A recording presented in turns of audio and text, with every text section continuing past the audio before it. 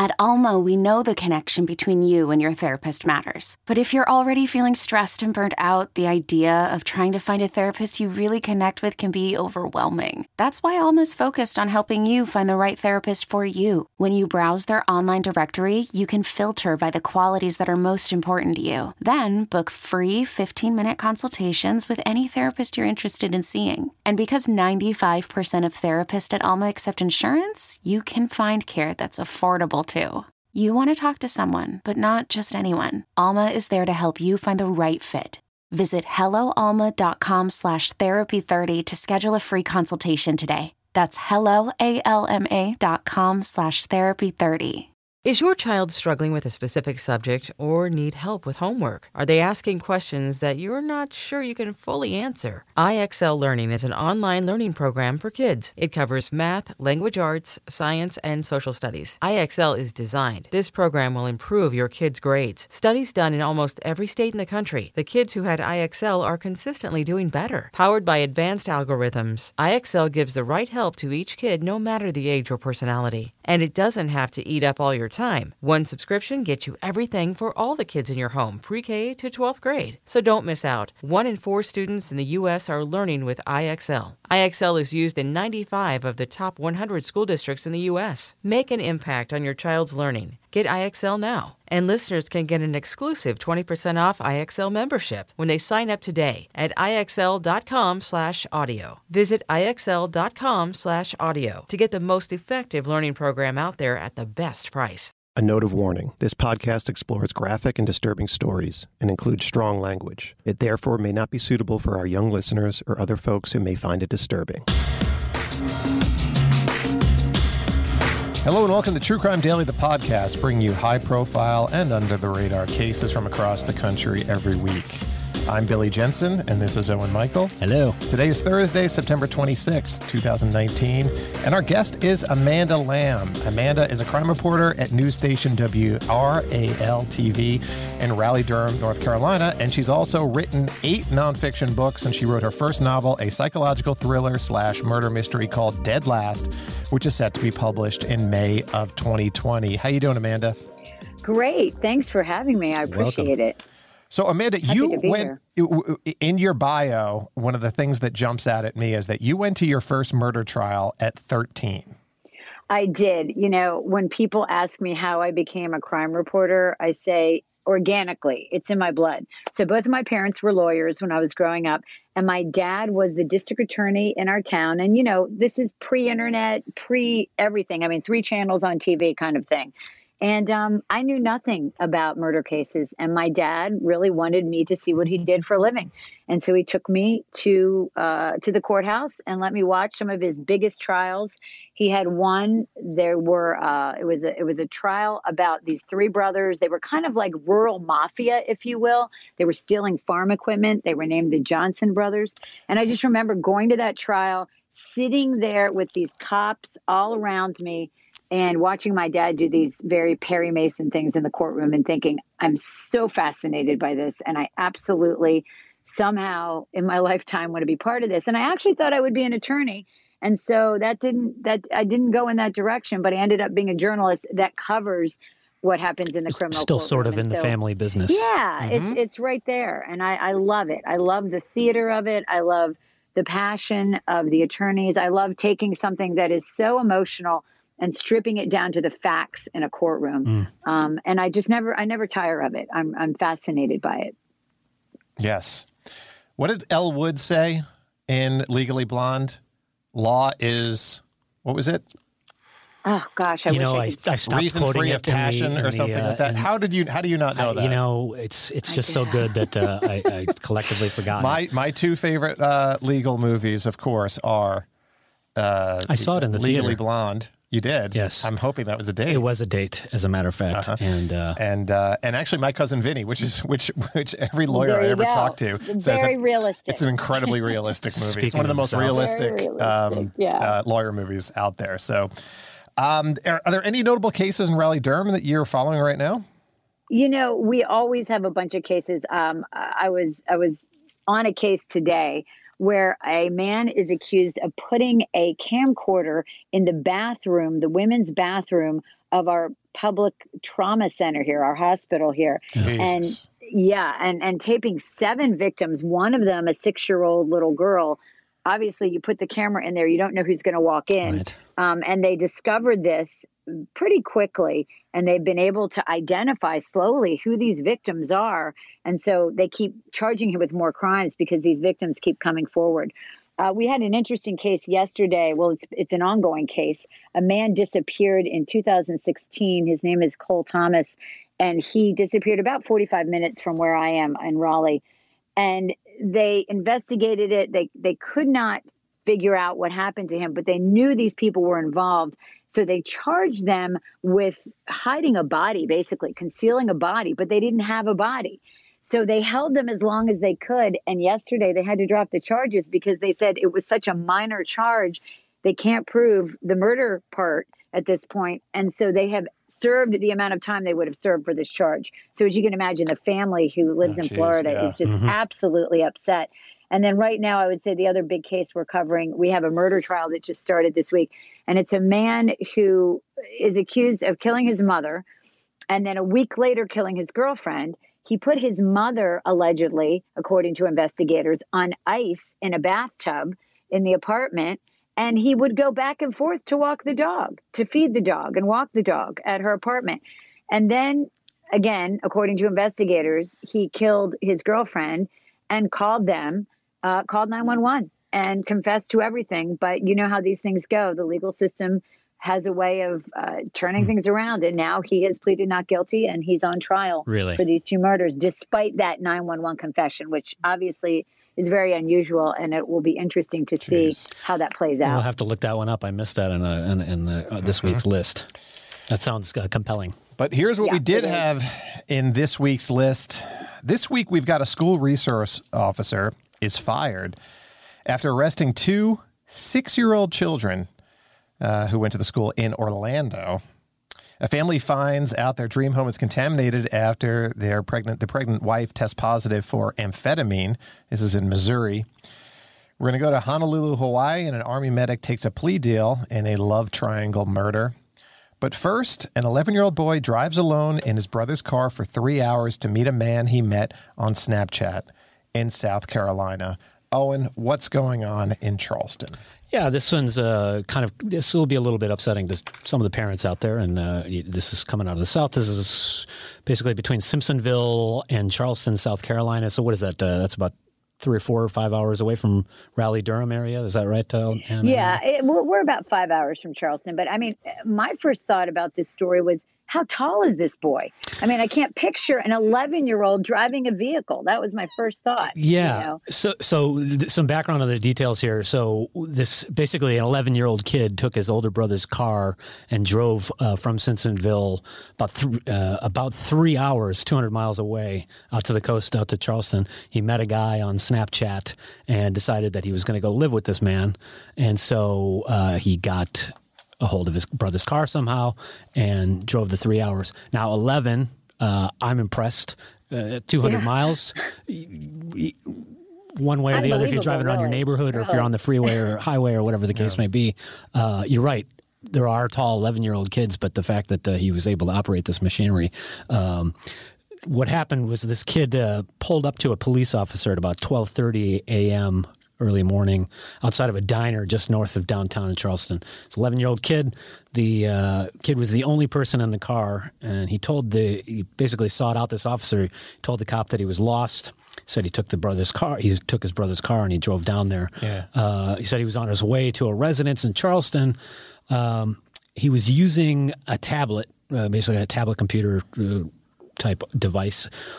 And he had lost his GPS signal, and so he was lost while he was downtown there, and he couldn't get the address because, as many of us who use Snapchat know, the information disappears once you've read it and received it. So he was basically stranded there and couldn't Thank get around. God, really. Yeah, and good job on the officer too. I mean, I wonder if this kid. Obviously, the kid didn't come straight out and say, "I'm lost. I'm going to meet a guy from Snapchat." I mean, the officer started asking questions, recognizing that there was something off here, and then unraveled the situation. The boy gave the officer his dad's contact info, and they were able to put two and two together. At about the same time, the police in Simpsonville had been called at about 1:20 a.m. on a report of a missing child and a missing vehicle. Family told police the boy found a key to the car and left. The dad and the older brother drove to Charleston to pick him up and pick the vehicle up, and the tablet was held for evidence. Police were now investigating this unknown male.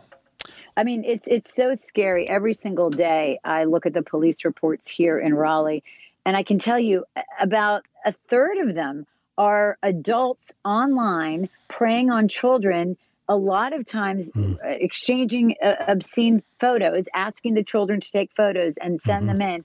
Most of the time, these kids actually think they're dealing with somebody their own age, and the adult is pretending to be a child. So this is a little bit different when you have an adult and he knows it's an adult. But it's so scary. I mean, the predators are now able to literally dip into our children's lives through the social media. And it's very scary. I mean, you have to start talking to your children younger and younger. My girls are teenagers, and I don't think it was as bad a couple years ago, but it's really scary. It does seem to accelerate. Yeah. And it's also, there's so many different places that it can happen as well, because if you look back at 10 years ago, okay, you had MySpace and then you had Facebook coming up. You could talk to somebody on Twitter, and then you had, these smaller little chat type rooms. But with the explosion of apps and the smartphones, and the fact that the smartphone is parents want their kids to have a smartphone because they can find out where they are, and they're always, tethered to them. But it also opens up because there's hundreds of thousands of apps, and a lot of those apps have messaging capabilities. And it's not even that they're even on a Snapchat or on a WhatsApp or something like that. It could be a messaging capability on a gaming app that they're talking to somebody about. Reaching out to them. I mean, we've all probably experienced that, where somebody's reaching out to you on Instagram or a game, and you're thinking, this isn't the platform for this. Why is this person reaching out to me? I will tell you that one of the things that's interesting about all this technology is that the police, I know in our area and probably across the country, have gotten so savvy about using this in criminal cases. I mean, they are using social media. They are using Google. They are using people's phones, their computers, their IP email, addresses, their text. And all the rest, right? Exactly. Yeah. I mean, this is the state of affairs these days in 2019. I mean, the other thing that I'm thinking here is, if this kid was a year or two older or a little bit wiser to the world, he would have had that information written down. We'd never even have heard this case or in some other permutation, because he would have never had to stop for the cop. It sounds like he had already arrived in town. If it wasn't for the tablet losing the GPS signal, he might not have had. He might have gotten to the I wonder place. even if the tablet had a GPS. Maybe the tablet just had the information on it, and then because how many people? I don't know the exact numbers, but a lot of people just have tablets, and they don't pay for the service. They just hook them up to Wi-Fi as opposed to your phone. But yeah, if you lose, I mean, I drive to my daughter's college in Virginia, and if you X out of your GPS, you lose the signal. You don't have the direction. So exactly. I mean, it's you do. Thank God that it happened that way. Because he's 11 years old. We don't know what the full story is. They held on to the tablet. They're trying to figure out if we have no idea whether this is an adult who said, "Yeah, come on over, kid, and let's do this," or the kid took it upon himself, or whatever the case may be. It does sound a little nefarious, though. That sketchy. I'm not in any contact with any kids. There's no way that they would get my contact information. I don't know how that happens to a quote unquote unknown male. So, to be continued. Speaking of kids and the happiest place on earth, we're going to go to Orlando, which has a multitude of theme parks. Lots to do in Orlando. It's also where CrimeCon is next year, by the way. But 2 6-year-old children were arrested in Orlando, Florida on misdemeanor battery charges last week. This is Thursday, September 19th. 6 separate, unrelated incidents, 1 boy, 1 girl. One of the children was processed into a juvenile jail, including fingerprinted and mugshot. That child was released to family members afterward. The other child was released back to the school after being processed as, quote, the officer transporting one of the children realized approval hadn't been obtained and stopped the process immediately, according to USA Today. Orlando police launched an internal investigation. The department policy mandates officers must get approval from a watch commander before arresting a child younger than, any ideas? I'm going to say 12. 12 years old, yes. Yeah. Speaking of 11 and 12-year-old. Yeah. I mean, it's insane. That would be your go-to, to arrest a child that young and say that they are, a danger to society. I mean, basically, discipline and nurturing and all the things that happen with children should be happening in the home, should be happening at school. But I can't even imagine what would go through the mind of an officer to do that. In North Carolina, ironically, we are now, we've just passed a law starting December 1st. We're going in the other direction. They used to say that anybody who is 16 or 17 would be charged as an adult. Well, we've now changed that starting December 1. If you are under 18, then you will go to juvenile court first, and they will make a decision for 16 and 17-year-olds as to whether you should be charged. It won't be automatic anymore. Which is what is what it used to be, 2 decades ago, until sort of the crime panic. They started charging kids with as adults and that kind of stuff. We've since the science has borne out that the frontal lobe and development of kids' brains is not really finished until 25. It's kind of unfair to lock up kids for life at 18 or whatever the case may be, which is that whole slippery slope of the juvenile situation. Basically, it's just kind of reverting back to what the letter of the law originally was, which is if you're younger than 18, you should be tried as a juvenile. 6 years old just seems cognitively dissonant, though, no matter how you slice it. I mean, exactly. How do you even fit handcuffs on a little wrists like that? Well, so the question is, what did these two kids do? Now, the details of one of the child's arrests, the boy, were not available, but according to the police report, Dennis Turner, who was the officer with Orlando Police Department for 23 years, he retired in 2018, and then he came back as a resource officer in July. So he wrote in his report of the 6-year-old girl, she, quote, battered 3 staff members by kicking and punching them without permission. That girl's grandmother spoke to WKMG TV in Orlando. She said the girl had a temper tantrum, spurred by lack of sleep due to sleep apnea. The little girl had been acting out in her first grade class and was sent to the principal's office where the kicking allegedly happened. A staff member reportedly had held the girl's wrists to calm her down, and the girl responded by kicking. WKMG also reported that the girl's grandmother said the officer told her, quote, well, I have sleep apnea, and I don't behave like that. There's an empathy right there.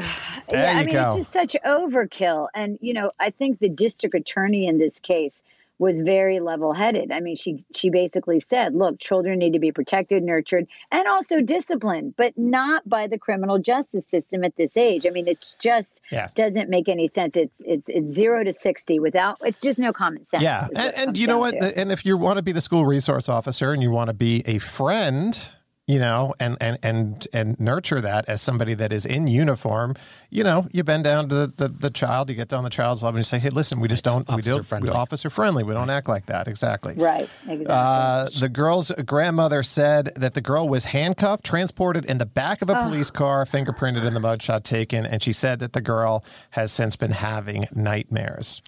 I can't imagine why. Yeah. 6 years old. I mean, this girl was a first grader by all these accounts. I can barely remember first grade, but I can remember other kids acting out from time to time. I mean, maybe we have a lower tolerance these days in schools. I mean, obviously this is a one-time incident. This is not a blanket thing that's happening across the country, but it is sort of that weird slippery slope that we were talking about. You're kind of going in the opposite direction of incarceration. Yeah, and I mean, maybe she needs some counseling. Maybe that would be the appropriate thing for adults to do. Or a good night's sleep.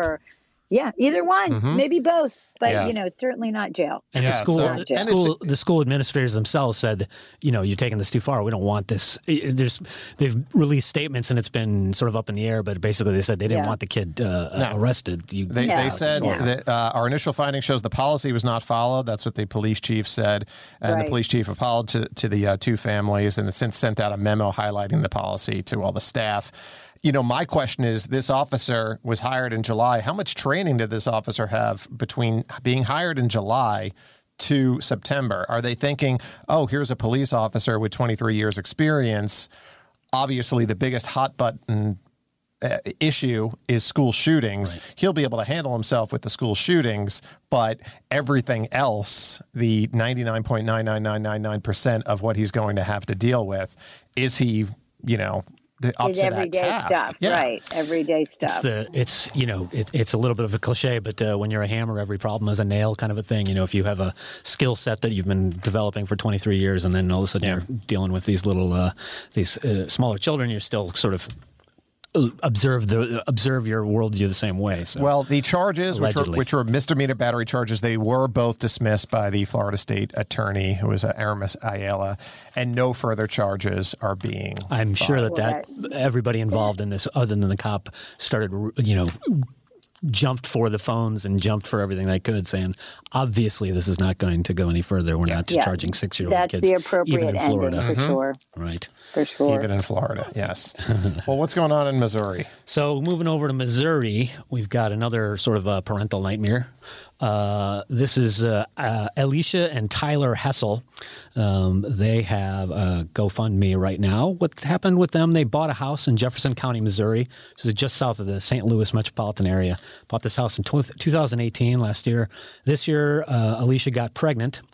During her first routine prenatal test, doctors found traces of amphetamine in her blood and urine, which obviously raised some red flags. Neither parent has criminal history or a history of drug use, which some law enforcement and other places may say, well, that's, you have no history, but it doesn't mean anything. So they got a home testing kit.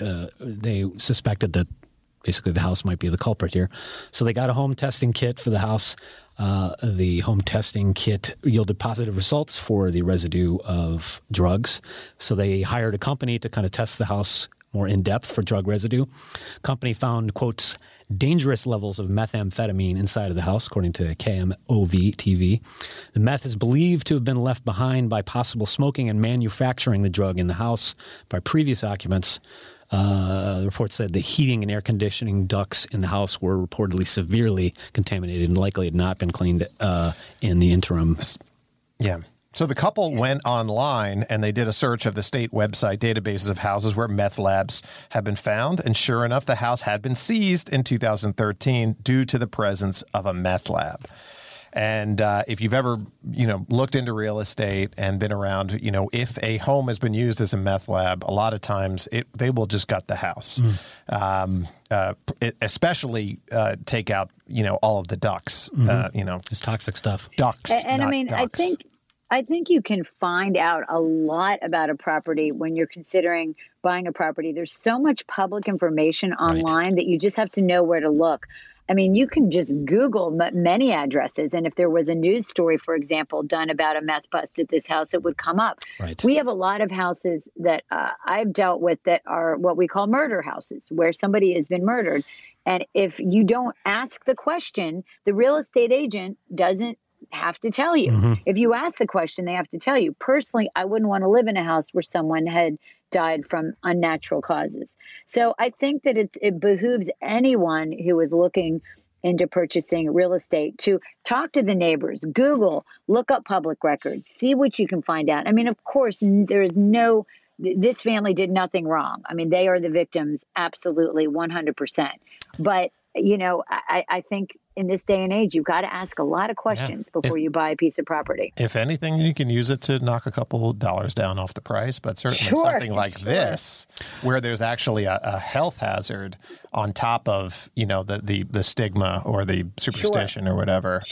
That's pretty bad. Well, and in fact, it seems that that whoever was responsible for the sale of this actually did miss this step, because in Missouri you are required, as you are in many states, you're supposed to, if this paint has there's lead paint in the house, or if there's asbestos, there's certain environmental factors going on with the residents, they're required by law to tell you. This one apparently did not. Yes. Did not get flagged on that. She did. She took a quick, I found it myself, there's a quick online database for Missouri, which is having its own problems with methamphetamine, much like many other states. Yeah, KSDK said that the home was supposed to remain condemned until it was brought up to code. Any home was supposed to be condemned until it's brought up to code in cases of meth contamination. But the Jefferson County Sheriff's Office have no record of testing this home for contamination, and hence it was never reported to code enforcement officials. The house became bank property, and one other owner prior to the Hessels had already moved in. So the neighbors had been dropping hints about the previous residents. They said they were they said they were happy to finally have some normal people move in next door. Elisha told CBS News, and also told them police had been at the house for a possible drug bust in the past. The couple has since moved out of the house, and now they're raising money to gut the house and rebuild the interior at a cost of about $100,000. I have to think that maybe they might be looking at some sort of legal action. You would think. Yeah, and I don't think I would want to live in that house because I would be worried about how it affected the soil as well and the foundation. And, it's true. I really don't. Once that sort of seed is planted, but they did buy this house. Mother and baby reportedly they're healthy, they're unaffected, and they've got some time here before this happens. But I have to think about that with the neighbors too. The neighbors may not have known the degree of contamination here, but yeah, definitely it sort of puts you in mind if you had a situation like that in your neighborhood and you had this one bad house, assuming that was probably sort of the only one. Somebody. How far do you go? You get some new neighbors coming in. Do you kind of want to give them the full background, or do you kind of want to just say, hey, live and let live. Glad you guys are here. That other couple that lived here before, they were a little sketchy. You might want to scrub around a little bit. The boat. I hope these people aren't mad at their neighbors too much. I mean, you'd be mad at the state. And, the fact that, anytime you move into someplace and then you realize 6 months down the road that you need a new roof, and you're pissed off at that. But This is a whole nother thing. Yeah, this is not termites. Extreme. This is no. You got a kid. No, you got a kid. Yeah, chemistry. Exactly. So, very all scary. right. So the moral of the story is don't buy houses. Yes. Yeah, or just do a lot of research. A lot of Airbnb and a lot of research. Yeah. So we're going from a meth house to Orlando, which is the most magical place on earth, to what would some consider paradise on earth, Hawaii. And there is a love triangle murder. And on Monday, a former Army medic named Michael Walker took a plea deal in a courtroom in Honolulu. Michael Walker was set to be tried for capital murder for the 2014 stabbing death of his wife, Catherine Walker. And that was supposed to start next Tuesday. He faced a mandatory life in prison without parole sentence if convicted of first-degree murder. Instead, Walker pled guilty to second-degree murder on Monday. Prosecutors expect to ask for 24 to 30 years in prison in his February sentencing, but it's up to the judge. So the details, as in love triangles, get a little wacky here. Walker, who's about 40, had also pleaded guilty to aiding and abetting 26-year-old Lisa Jackson. Jackson pleaded guilty to murder in 2015. She's also set to be sentenced in this case in February. She was expected to testify against Michael Walker if the capital murder case had proceeded to trial next week. She's expected to get about 30 to 33 years in prison, recommended by prosecution. Government prosecutor said Michael Walker and Lisa Jackson were having an affair and that Walker had talked Jackson into killing his wife while he was at work so he would have an alibi. Catherine Walker, his wife, she was stabbed to death with a kitchen knife in her residence at the Aliamanu military reservation on Oahu. This is just outside of Honolulu in 2014, Paradise Indeed. She'd been sleeping when she was attacked. Lisa Jackson, she was arrested in Indiana in 2015, extradited back to Hawaii. Michael Walker was not suspected of the murder at first, but Lisa Jackson later told investigators that Walker had given her a key to the residence. She went into detail about how she did it. She said she stabbed Catherine multiple times in her neck and torso and then waited for at least 30 minutes inside the house to make sure she was dead before she left. Wow. This Michael Walker character, Jackson claims she met him online. They began a sexual relationship. She happened to live with her family in the same neighborhood on that military base at the time. Hawaii News Now reports Michael Walker did admit to that affair, as well as multiple other affairs with men and women. Said he was a sex addict. Said he had taken money from sex. He had taken money for sex from men in the past, but he says he loved his wife and never wanted her murdered. Prosecutors did say, though, that he didn't want to get a divorce because of financial concerns. He was motivated by a potential $400,000 payout in life insurance money, which is often not going to get you that far, though. Yeah, I mean, it doesn't seem very well thought out, but it never does in these cases. No, it's always about the insurance money. It's very disturbing, very disturbing. And I mean, I want to hit my head against the wall when I hear stories like this, where a woman has been a vulnerable woman, clearly. Yes. And I know there was some allusion to possible mental illness that she had been dealing with. You know, there's a lot of things that people will do for love, for lust. And, you know, one of them should not be to kill someone. I mean, the bottom line is if somebody asks you to kill someone, that should be a deal breaker. And it's just very sad that he was able to find somebody that he could manipulate in this way, and obviously ruined her life as well as ending his wife's life. Indeed, and prosecutors speculate, and this is apparently what he's pled to, is that he convinced this woman who, as you said, she's considered mentally ill and has heard voices in the past and that kind of thing. He basically convinced her to do this while he was at work so that he would have an alibi. So he definitely, I shouldn't say definitely, we're speculating here, but it seems that he kind of viewed her as expendable in this thing, and this is definitely going to get me what I want, but it doesn't seem that the long-term possibilities here were fully explored or thought out, but you know, we'd be out of business if it wasn't for most people misjudging these types of crimes and trying to get away with them. So, but thankfully, at least small comfort is that he pleaded guilty and he's kind of sparing the family an extended trial and all the rest. So he will get. But he got a deal. I mean, he got a deal. He got a deal. You know, a lot of actually domestic murderers, that a lot of the cases that I've covered, my last true crime book was called Love Lies. And it was a situation where a man killed his wife, left her body in a ditch. People thought she went running. She was in running clothes, and that she was attacked by a stranger. That didn't happen. Long story short, there was a trial. He was convicted of first-degree murder. There were some issues with how the trial went down. It was reversed, and he ended up pleading to second degree, and he will be out with time served, I believe, next year. So, you know, and he went in 2008. What state was this in? In North Carolina. This was one of the stories that I've covered for TV, and also wrote a book about it. But it's just amazing that in a lot of these domestic cases, they end up just, you know, dealing with a plea deal. And that's what happened here. But you're right. It's better than nothing. Well, and given the circumstances. Your story there also makes me think of sort of, speaking of neighbors, you kind of never know sometimes who your neighbor might be and what they're, you know, can you imagine this gentleman that you're describing moving into your neighborhood? You wouldn't really know one way or the other unless somebody was sort of publicizing it. And, you know, our thing is about forgiveness and rehabilitation through the system and all those kind of things. But I think most people, given their druthers, would prefer to. I mean, do you want to live next to a murderer or do you want to live in a meth house? These are your choices. Well, I mean, killers don't look like monsters. They don't look like boogeymen. A lot of times they look like the person that we work next to, ride the train next to. Yeah, the person that you're sitting right next to doing a podcast. Sometimes it's looking at you, you Bill. never It's know. definitely that. So, I mean, and that plays out over and over when you see a lot of these domestic murder cases. These are educated people, professional people, people that you might work with, you might go to church with, you might, again, ride the train with, you might live next door to, you might play racquetball with them, and they can easily be a sociopath and you don't know it. That's true. Yeah. So we get comments. We post a lot of content every day, and on our Facebook page and on YouTube or at True Crime Daily, we get comments.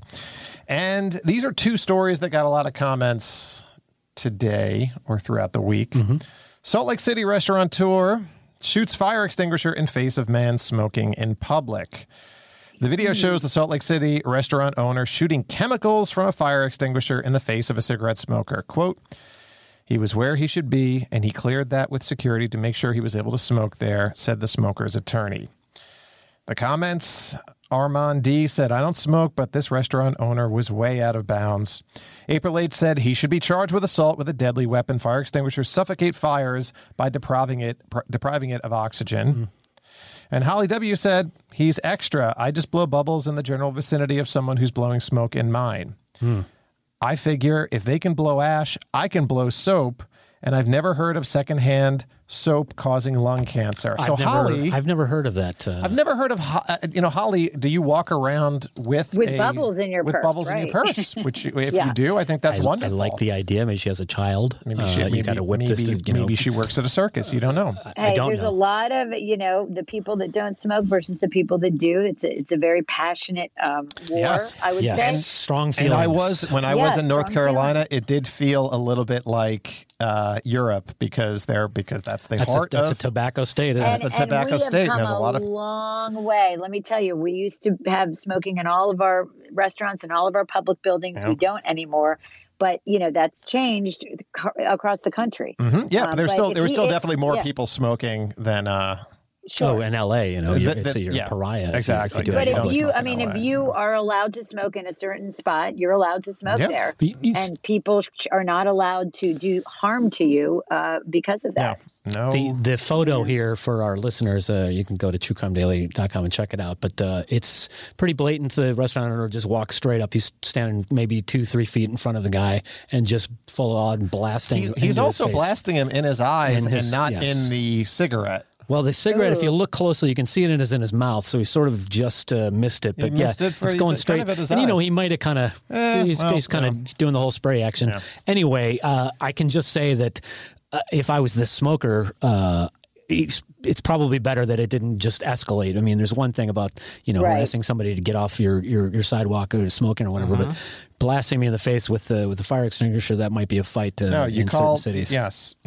So, respect each other's boundaries, people. That's all. Yeah. So what it looks like is that he was probably smoking on the sidewalk in a public place. This guy has maybe a patio for his restaurant, and then people might have been complaining about it. We've seen this altercation before. We certainly have. Patio restaurant owners and people walking by in the street and that kind of thing. So just, And hey, here's an idea. Be nice. Ask somebody, hey, would you mind moving away from my restaurant patio? Sure. That just might be the first thing to do before the fire extinguisher. Also, don't smoke. It's bad for you. Yeah, it is. That's good. True. Yeah. Absolutely. So the other case that we have is 2 daycare employees arrested for fighting and resisting arrest. And that's because, here's the story here. Police say upon arrival, the victim told the responding officer the incident started when she was speaking to the daycare director about her child being hit by another child. The victim said when she was speaking to the director, another employee interjected herself in the conversation. The victim said at one point she took out her phone and started recording the interaction, which started to get heated. And then, they were children around. Michelle D. said they look like babies themselves, not mature enough. Tracy Ann M. said mugshots looking like headshots, flawless. And Trigger C said, don't know what to say. I'm at a loss for words. Justice is served. We have had, on True Crime Daily in the past, we've had a pretty significant amount of traffic whenever you have some of these hot mugshots. This is sort of along those lines. A lot of people making comments about that. But let's not lose sight of the fact that there's a fight going on in a daycare area here. And, not it doesn't need idea. that. And we will say this. Around. There are some of the stories that get the most traffic are daycare stories. And it's a lot of times. We've had a couple lately where we've had a couple of abuse cases in daycares. And, they're very high profile because people who have children, that's their biggest fear. It's your biggest fear, something like that happen. And, when you mentioned the phone being brought out, the phone just always escalates every situation, unfortunately. I mean, it does. Yep, it does, but it's also important too. And it can be evidence, absolutely. And so it's a fine line, though. If you immediately whip the phone out, you're going to esclate the situation. It can be provocative, but exactly. Knowing that, it's also it behooves all of us to sort of back down a notch and everybody take it down. So that's our show for this week. Thank you, Amanda Lamb, for being our guest. Where can viewers and listeners find out more about what you're working on? Gotcha. Well, I have a website. It's alamauthor.com. Okay. But probably the best thing is follow me on Facebook at WREL Amanda Lamb. Follow me on Twitter at alam. Follow me on Instagram at WREL Amanda Lamb. And you will be up to date on what I'm doing every day because I am a frequent poster. Okay, so we'll put your details in the descriptions of the podcast and on our YouTube video. And for you listeners and watchers out there, you can find our content on Spotify, iTunes, Stitcher, Google Play, and of course, YouTube, and get updates and subscribe to our newsletter at truecrimedaily.com. Until next week, this is True Crime Daily, the podcast, reminding you, don't do crimes.